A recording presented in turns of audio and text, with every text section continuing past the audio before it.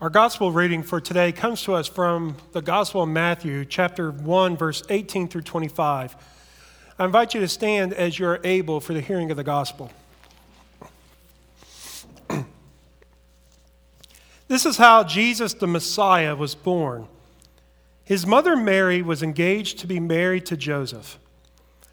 But before the marriage took place, while she was still a virgin, she became pregnant through the power of the Holy Spirit. Joseph, to whom she was engaged, was a righteous man and did not want to disgrace her publicly. So he decided to break the engagement quietly. As he considered this, an angel of the Lord appeared to him in a dream. "Joseph, son of David," the angel said, "do not be afraid to take Mary as your wife, for the child within her was conceived by the Holy Spirit. And she will have a son, and you are to name him Jesus, for he will save his people from their sins." All of this occurred to fulfill the Lord's message through the prophet. "Look, the virgin will conceive a child. She will give birth to a son, and they will call him Emmanuel," which means God is with us. When Joseph woke up, he did as the angel of the Lord commanded and took Mary as his wife. But he did not have sexual relations with her until her son was born, and Joseph named him Jesus. This is the word of God for us, the people of God. Thanks be to God. You may be seated. Will you join me in prayer? Most holy and gracious God, Father, Lord, as we gather into this time, into this place, turn out the distractions of our day and our lives so that we may focus entirely upon your words, your peace and your presence, and your hope among us. Guide us to your glorious light so that we may experience your love in this moment. And Lord, may the words of my mouth and the meditation of my heart be pleasing to you, our rock and our Redeemer. Amen.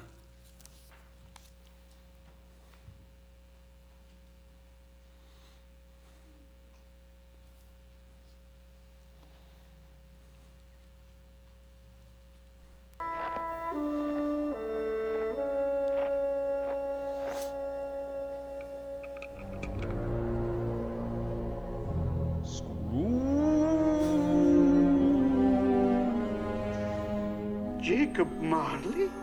No, that can't be. Wow!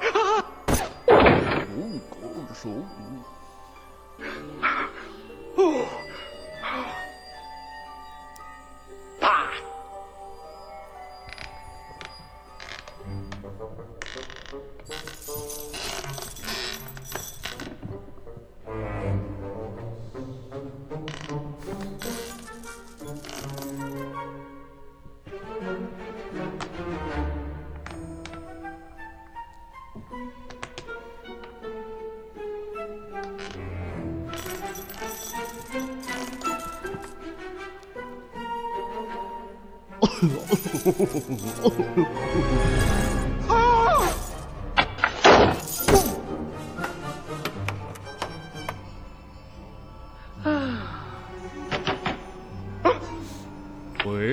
Ebenezer Scrooge. Go away! Ebenezer Scrooge.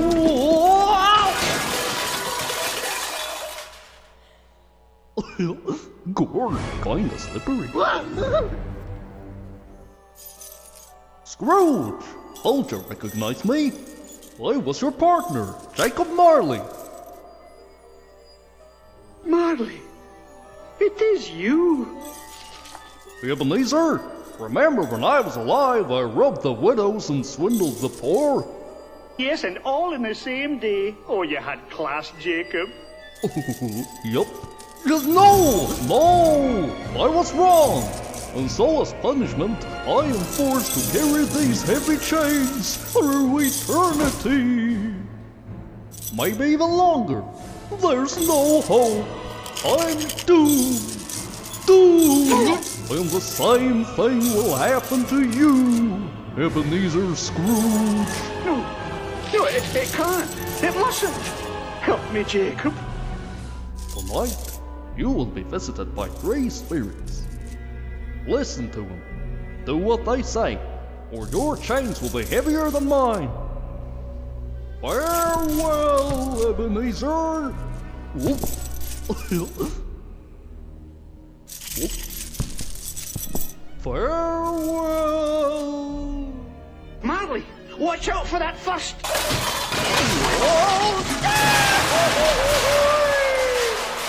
step.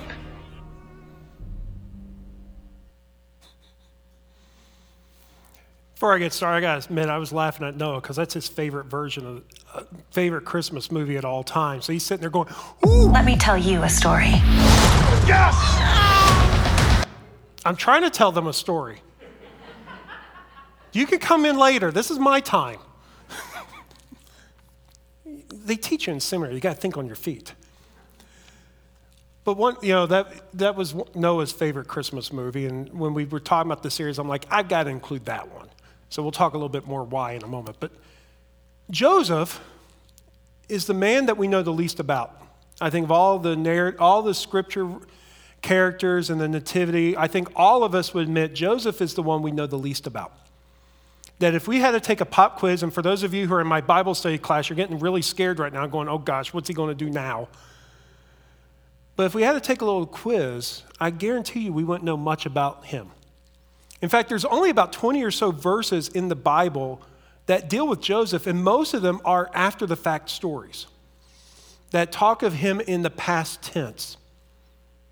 And Matthew is the only gospel writer to really spend a lot of time with Joseph.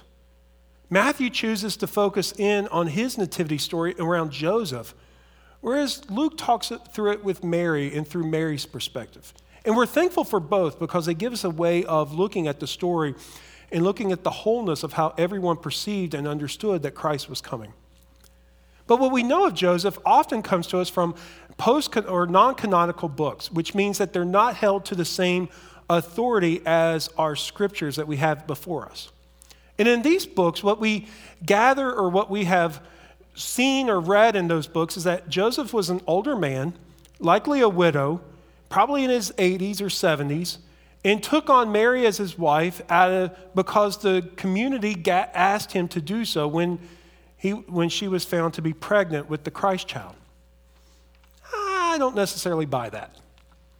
I think there's more truth within the scripture that affirms some of the cultural perspectives of the time. That is that Joseph was likely someone between 18 to 25 years old, which was the standard marrying age for a young boy at that time. He was a carpenter, which meant that he built things like doors and tools and yokes. And he was engaged to this woman named Mary. Now, when we think of the word engagement, we think of someone going on social media and having all their friends together and posting all their 500 photos of their ring and everything else. And then they go and buy the cake and all the flowers. And then they call Alex and I and say, we want to plan a wedding. And I do premarital counseling and all that fun stuff, right? Engagement in that time was a little different. You had weddings that were prearranged, which meant mom and dad kind of met with someone else and they arranged your marriage for you. There was no going to Match. There was no going online. There was no going to the bars or the classrooms and saying, hey, would you like to go out and get a burger? Your parents arranged your weddings for you. They passed off some prices and traded off some things to take to in the negotiations. And then you were engaged when you reached a certain age. And when you reached that engagement point, when you were betrothed, you were legally binded to one another. And the only way you could break off that contract was to go through a divorce, to go through the process of divorcing one another. And then a marriage would come after a year of that process of engagement, a year or two. And then the wedding would be about a 7-day feast. Not a 1-day feast, but a 7-day feast of celebration and partying and rejoicing. Mary and Joseph were in this engagement period, this 1-year betrothment, when Mary comes up to Joseph. Now, Joseph is a righteous man, which meant that he was someone who was faithful to the law. He was a relative of King David, which meant that he lived into the promises of David. He was in that line of Davidic succession. He's righteous. He's from a holy family, but yet when Mary came to him, he had some doubts. Mary comes to him and says, Joseph, we've got to talk. I'm pregnant. Now put yourself in Joseph's shoes. You've not had any relations with Mary. You're doing everything righteously. And here she comes to your house and saying, I'm pregnant. And I'm not just pregnant by any other means. I'm pregnant because God has come into me and I've conceived through the Holy Spirit. Imagine what's going through Joseph's mind right now. Do you think he's buying the story? Would you buy the story? He's a righteous man. He's of faith. He knows that God can do the impossible, but this seems really impossible and maybe even implausible. He's not sure if he can really believe Mary. In fact, he thinks that Mary's lying to him. And so at the end of their conversation, he decides to go home. He's hurting. He loves Mary with all his heart. He wants nothing more than to have a family with Mary and have kids of his own with her. But he can't get past the fact that he feels like she cheated on him. He feels betrayed. He feels lonely. He feels lost. But he loves her. He doesn't feel like he can stay with her. And so he decides to divorce her. Now, this isn't like going to the Cabell County Courthouse and saying, I want to get a divorce. And the process of that time meant that you took Mary to the center of the city and to the county gates, and you said, look, she committed an affair against me. She's pregnant with someone else's child. Can anyone affirm this? All it would take would be one more person to say, hey, I know this is true. You can see she's pregnant. And then she would be stoned right there. And in fact, if they could find the guy who did this, he would be stoned as well. Joseph loved her enough to know he did not want to do that to her. And so he decides he's going to break it off quietly, which means he's just going to run away. And when she is showing to be pregnant, he's going to be the bad guy. He's going to be the jerk. He's going to be the scumbag and the lowest of the low. He's going to be the one who can never get married again. He's resolved to do this, and I can imagine him going home that night before telling Mary what he's decided to do and just feeling dejected with the world and angry with the world. Perhaps like that famous character of Scrooge and Ebenezer Scrooge. The Christmas Carol is one of my favorite stories. And the renditions of A Christmas Carol is some of my favorite things to watch every December. Abby will tell you I've probably watched almost 5 or 6 already this year. If you want my perspective, George C. Scott is the best. Henry Winkler is the worst. And if you don't know what I'm talking about, if you have Peacock, go and watch An American Christmas Carol and text me later and go, oh my gosh, he should never play Scrooge again. I watched that last night and I feel sorry for doing so. But in the story, we find this man who has gone through life. He's had a lot of hard things happen to him. His father abandoned him. His family abandoned him. He made wrong decisions that left people to walk away from him. And he's gotten hardened in his heart because he can't see love any longer. And when we come to the story, he's gotten to the point where he's just so angry at the world and angry at himself that he's about ready to fire his one good clerk and abandon his uncle, his nephew. And so we find him, perhaps maybe like good old Uncle Scrooge in the version we watched a little bit ago, going to home and sitting by the fire and reflecting on how his life got to this point. How did my life get to where I'm at right now? Maybe Joseph is doing the same thing. How did my life get to this? This is not what I envisioned of my life. And then all of a sudden, there's a vision and a dream. In the Christmas Carol, Scrooge is visited by his old business partner of Jacob Marley, who tells him that he will be visited by 3 ghosts who will reveal to him about what life is really about and what grace is really about. They come and meet him at his place of deepest need to reveal something to him about God. Joseph, in the same way, gets a dream.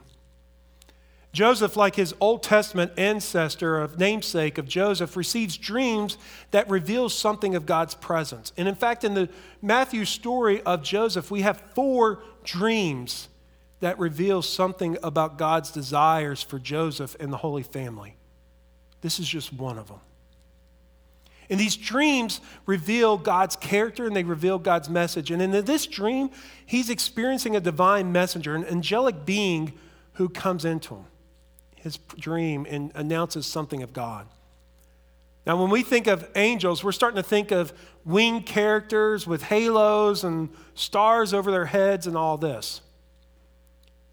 The angels in Scripture are often, they look like you and me. They're messengers that come and just talk.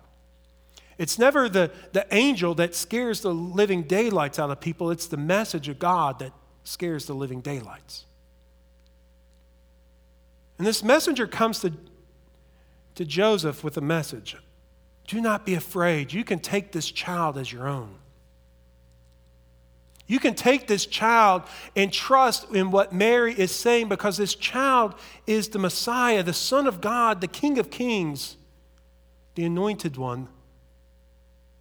And Matthew adds a little bit of extra commentary to it by quoting in Isaiah 7:14 by saying, He is Emmanuel, God with us. And the angel says, you will name this child Jesus. And his very name reveals to us what Jesus is going to do. His name reveals that God saves. In the dream, Joseph receives the message of what this child is all about. This child who's the anointed one, the one that was promised to his family, the one who comes as the living witness of God's presence in a broken and hurting world, the one who comes to point God's light to us all. The one who comes to save every person and love every person. Joseph is given a dream and a responsibility to be the caretaker for the Christ child. He's given a new hope. When he wakes up, Scrooge that is, when he wakes up after that third vision from the Ghost of Christmas future, he wakes up as a new person. He's still resolved to do business. He's still resolved to live life, but in a new way.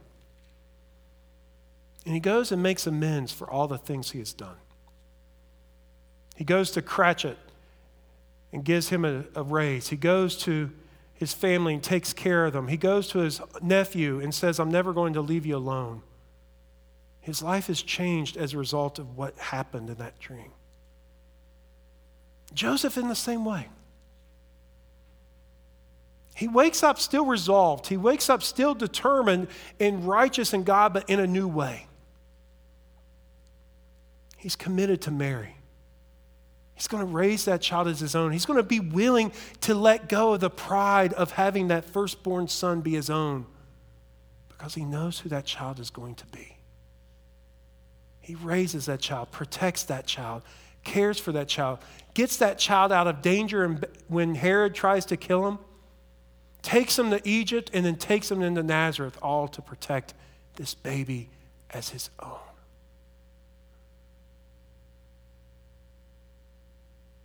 He responds to the message of Christmas and lives a new way. See, throughout these stories, God acts and God is present in all of their lives. It is God who is the divine actor in each of these stories. It is God who is the actor in the drama of Joseph's life and in Mary's life. But God's action requires a response upon those who have heard the message. Faith is never just sit back and let it watch and let it happen. The Christmas story and the story of Advent is not one where we sit back and hope and pray that somebody will do something about it. When we have heard God speak and God announce that the Christ is coming and the Christ will come again, like Joseph, like Scrooge, it calls us to respond in a new way. To respond by sharing the light of Christ and the hope of Christ into our world. So in this Advent season, this time of waiting, we don't wait by just sitting on our hands and hoping for someone else to share the story. We wait by sharing hope with those who are hurting, for those who are left behind or ignored in society. We share joy, peace, by perhaps finding the places of division in our families, in our homes, in our society, and saying, where can the peace of Christ heal us? We share joy by finding places to offer gratitude and appreciation to those who are doing good things for God. We share love by being committed to one another and remembering that we are all children of God and people of worth. We anticipate the Christmas story by being actors in the Christmas story. And as Joseph was resolved to live a new way, may we be resolved to live with the story of hope and peace and joy and love and give witness to others because of what Christ has done and what Christ will be doing. Will you pray with me?